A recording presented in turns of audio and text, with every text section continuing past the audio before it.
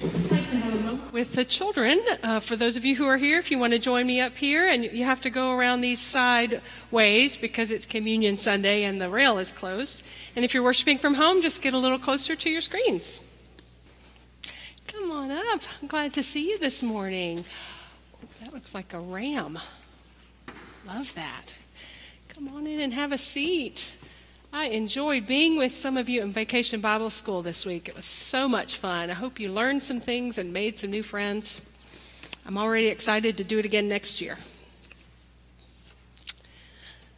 All right, welcome, welcome.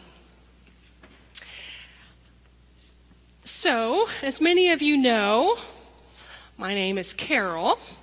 And there are several groups that I'm a part of in my life that I'm really proud of, some groups that I'm very loyal to.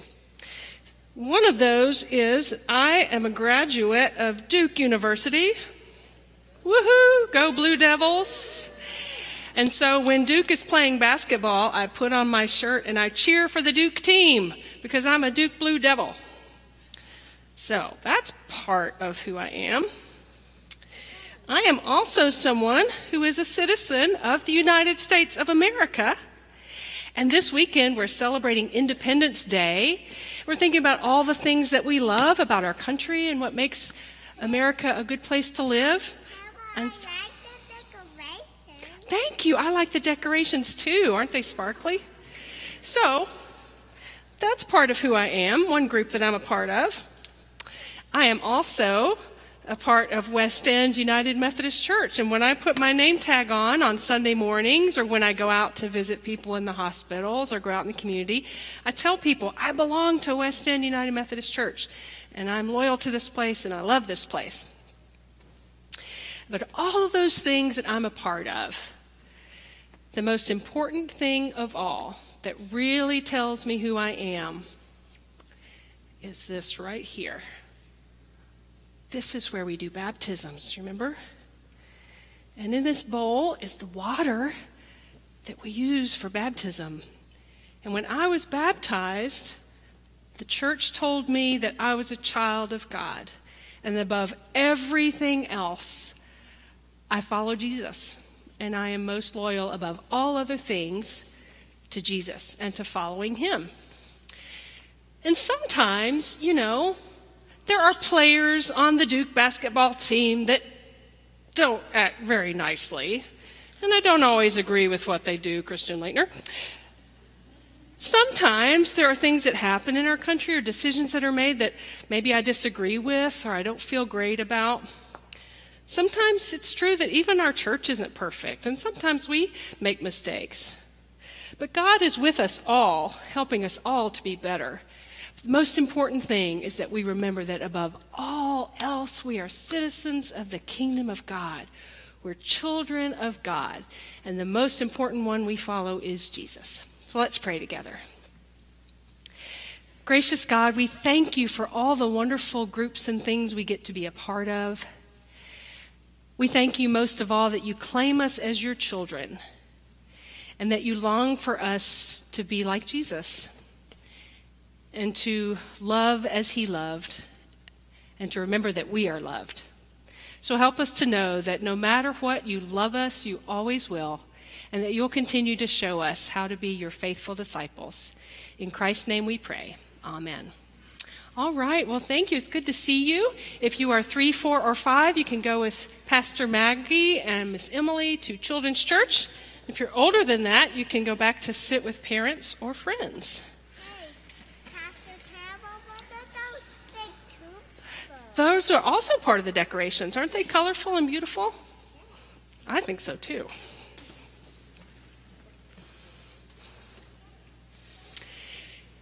If you've been worshiping with us for a while, you may remember that one of the things we used to put in our bulletin every week was a listing of the staff. We thought it was important that folks, especially those who are visiting, would know, that Emily Robbins is our youth director, or that Stacy Harwell-Dye is our director of outreach. But at some point, it was maybe during the pandemic, we realized that it was challenging sometimes to get information out and to make sure that people were informed about ministries that were happening. So we decided to take that staff page out of the bulletin and replace it with 3 or 4 big headlines of the week. Now, you let us know if that doesn't work well for you, but we thought we'd give that a try and see how it worked. But one of the things that I loved about that listing of the staff is that at the very top it said ministers. Does anybody remember what it said? All members of West End United Methodist Church. All members of the West End family. That's what Martin Luther used to call the priesthood of all believers. Every one of us is a minister of the gospel. When you were baptized, if many of you were confirmed, you said yes to being one of Christ's representatives in the world. We're all in mission. Whether we are in mission on a college campus or in an assisted living place where we live or going to an office 40, 50 hours a week, whatever our daily lives, whatever our context, whatever our personal gifts and talents may be, each one of us is a minister of the gospel. And there are as many ways to live that out as there are people who follow Jesus. So what we have this morning is a few verses in Luke's gospel where Jesus gives some instructions to his disciples on how to be in mission. And I think as diverse as our missions and our callings are, we all have something to learn from what Jesus tells these disciples. Now, it's a communion Sunday, so our primary focus is having enough time around the table. My time up here is brief. And this is a rich text. There is so much in every single verse for us to ponder and think about that I cannot begin to do it justice. So I want to invite you to take this text home with you. If you haven't already spent time reading it slowly and pondering it, to do so, and to listen to what arises for you in these verses. But what we are going to do this morning is what the poet Billy Collins called water skiing over the text. In honor of 4th of July, we're going to water ski over the text. Or in honor of the new Top Gun movie, we're going to do a flyover. And I just want to point out some things in this text and then leave it in your good hands and your good hearts to ponder in your own way, in your own time. But there's so much good to hear and to see in this text. One of the first things we notice as we get up on our skis is that Jesus is sending out 70 of his disciples. Some manuscripts say 72. 70. I don't know about you, but many of us, when we think of Jesus' disciples, we think of the 12. And really, we think of Peter, James, and John. A few of the other ones get lines every now and then in the Gospels, but we really think of the disciples of Jesus being a very closed and small group. And sometimes that can make us think that the real ministers are those who've been to seminary or who wear the robes or who are on church staffs. But here we have Jesus sending out 70 people whose names we don't even know. We don't know their stories. And many scholars tell us that this number 70 is a symbolic number. It's complete. Jesus is sending out all of his followers. In the book of Genesis, in chapter 10, the number of the nations of the earth is 70. So all of Jesus' followers are being sent out to all the nations of the earth. No one is left out. And he sends them out how? 2 by 2. Not one of them goes alone. Each minister of the gospel is sent out with at least one companion for fellowship, for support, perhaps for safety, to bear witness to the love of God to those to whom they're sent. It was the practice in the judicial system then that you had to have 2 witnesses to bear witness to the truth. But it's an important reminder that in the lives that we live, in the ministries that we're about, we are never alone. If we think we're alone, if we try to act alone, may Jesus' words remind us of who we're called to be. So Jesus sends out the 70, sends them out in pairs, and he gives them instructions. And we're going to ski over these instructions and see what they might have for us. He says to them, don't bring a purse, don't bring a bag, don't wear sandals, don't greet anyone on the road.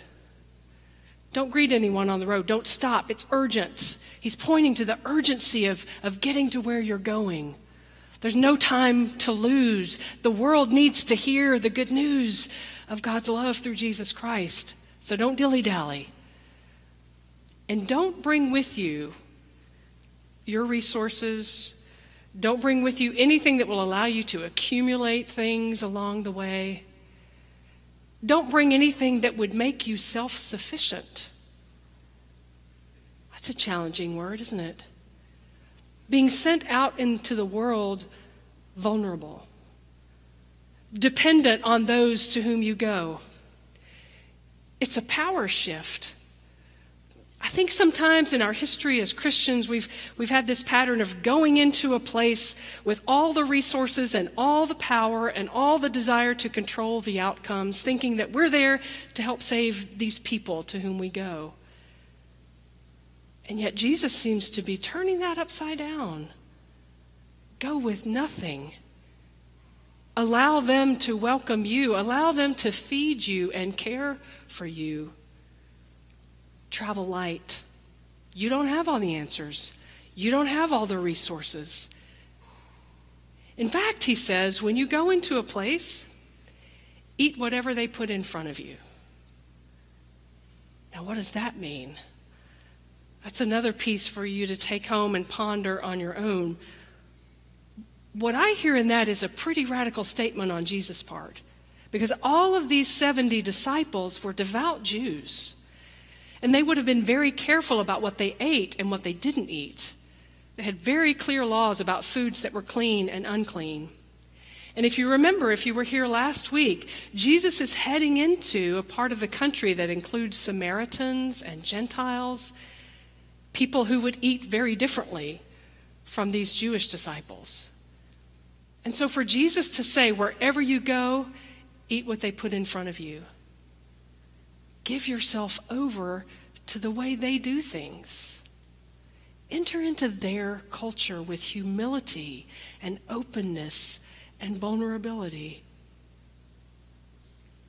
I'm sorry, we got to keep water skiing, but I'd love to pause there a little bit longer.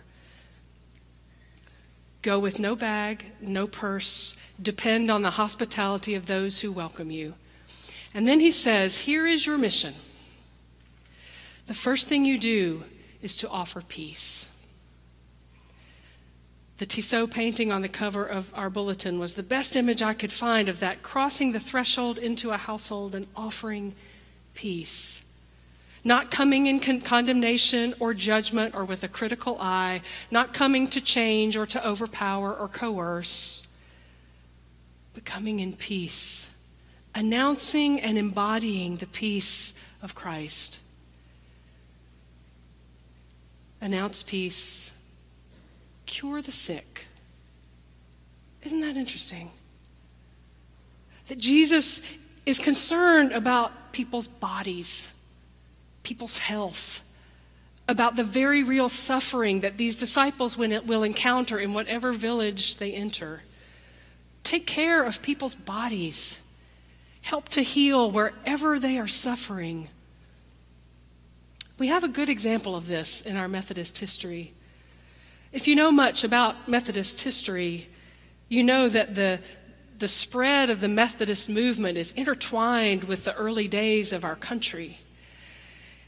And in the days of the colonies and in the time of the Declaration of Independence, there were Methodist circuit riders going out to the far corners of settlements, spreading the Wesleyan way and the good news of the gospel. They carried a Bible with them, and they also carried a little book written by John Wesley called Primitive Physic, with home remedies to help people in healing their physical bodies. For many of these communities to which the circuit riders went had no physicians, they had no doctors, they had no expertise. And so these circuit riding preachers would go in and tend to people's health and well-being, both of body and soul. And we can see through Jesus' ministry his dedication to healing people's bodies and offering them the love and grace of God. So how is it our mission to tend to the suffering of the people in our community? What are the ways that we can heal and cure and offer wellness in all the ways that people need it in our community? Announce peace, heal the sick, and proclaim that the kingdom of God is near. That's very literal in this text. Jesus is sending these disciples out in pairs to tell these villages that he's coming. The kingdom of God is near to you. Jesus is moving toward you and is ready to offer you life. Isn't our mission just that? To go to the four corners of the earth and to let people know that God is moving toward them with arms wide open. That God is for them. That God loves them. That God wants for them abundant life and belonging and well-being and salvation. What a privilege it is to be a messenger of that good news. I can think of many experiences where I have felt that privilege and that joy. Every time we gather at the table, those of you who serve communion here, you know what it feels like to offer someone, this is the body of Christ for you. I got to do that last week at Pride, to stand there with the communion elements and say, God loves you. This is a sign of God's grace for you and toward you. I've stood in the chapel at Riverbend Prison and said, the grace of the Lord Jesus Christ be with you. Wherever we are, that is our message that we have the joy and privilege of carrying out into the world. So we've water skied over this text at a high speed. And I want to invite you in these last few moments to close your eyes if you'd like to. You don't have to. But just to think about, what is your mission field? Where does God call you to live and move around on a daily basis? Who are the people that you encounter, the faces that you see?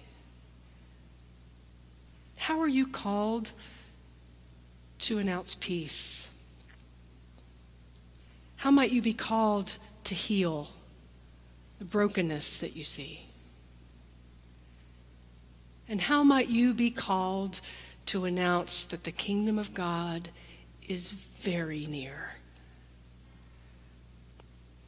May this time of worship, this time at the table, nourish you and fill you, so that all of us together at the end of this service can hear Jesus' words, go and proclaim the gospel.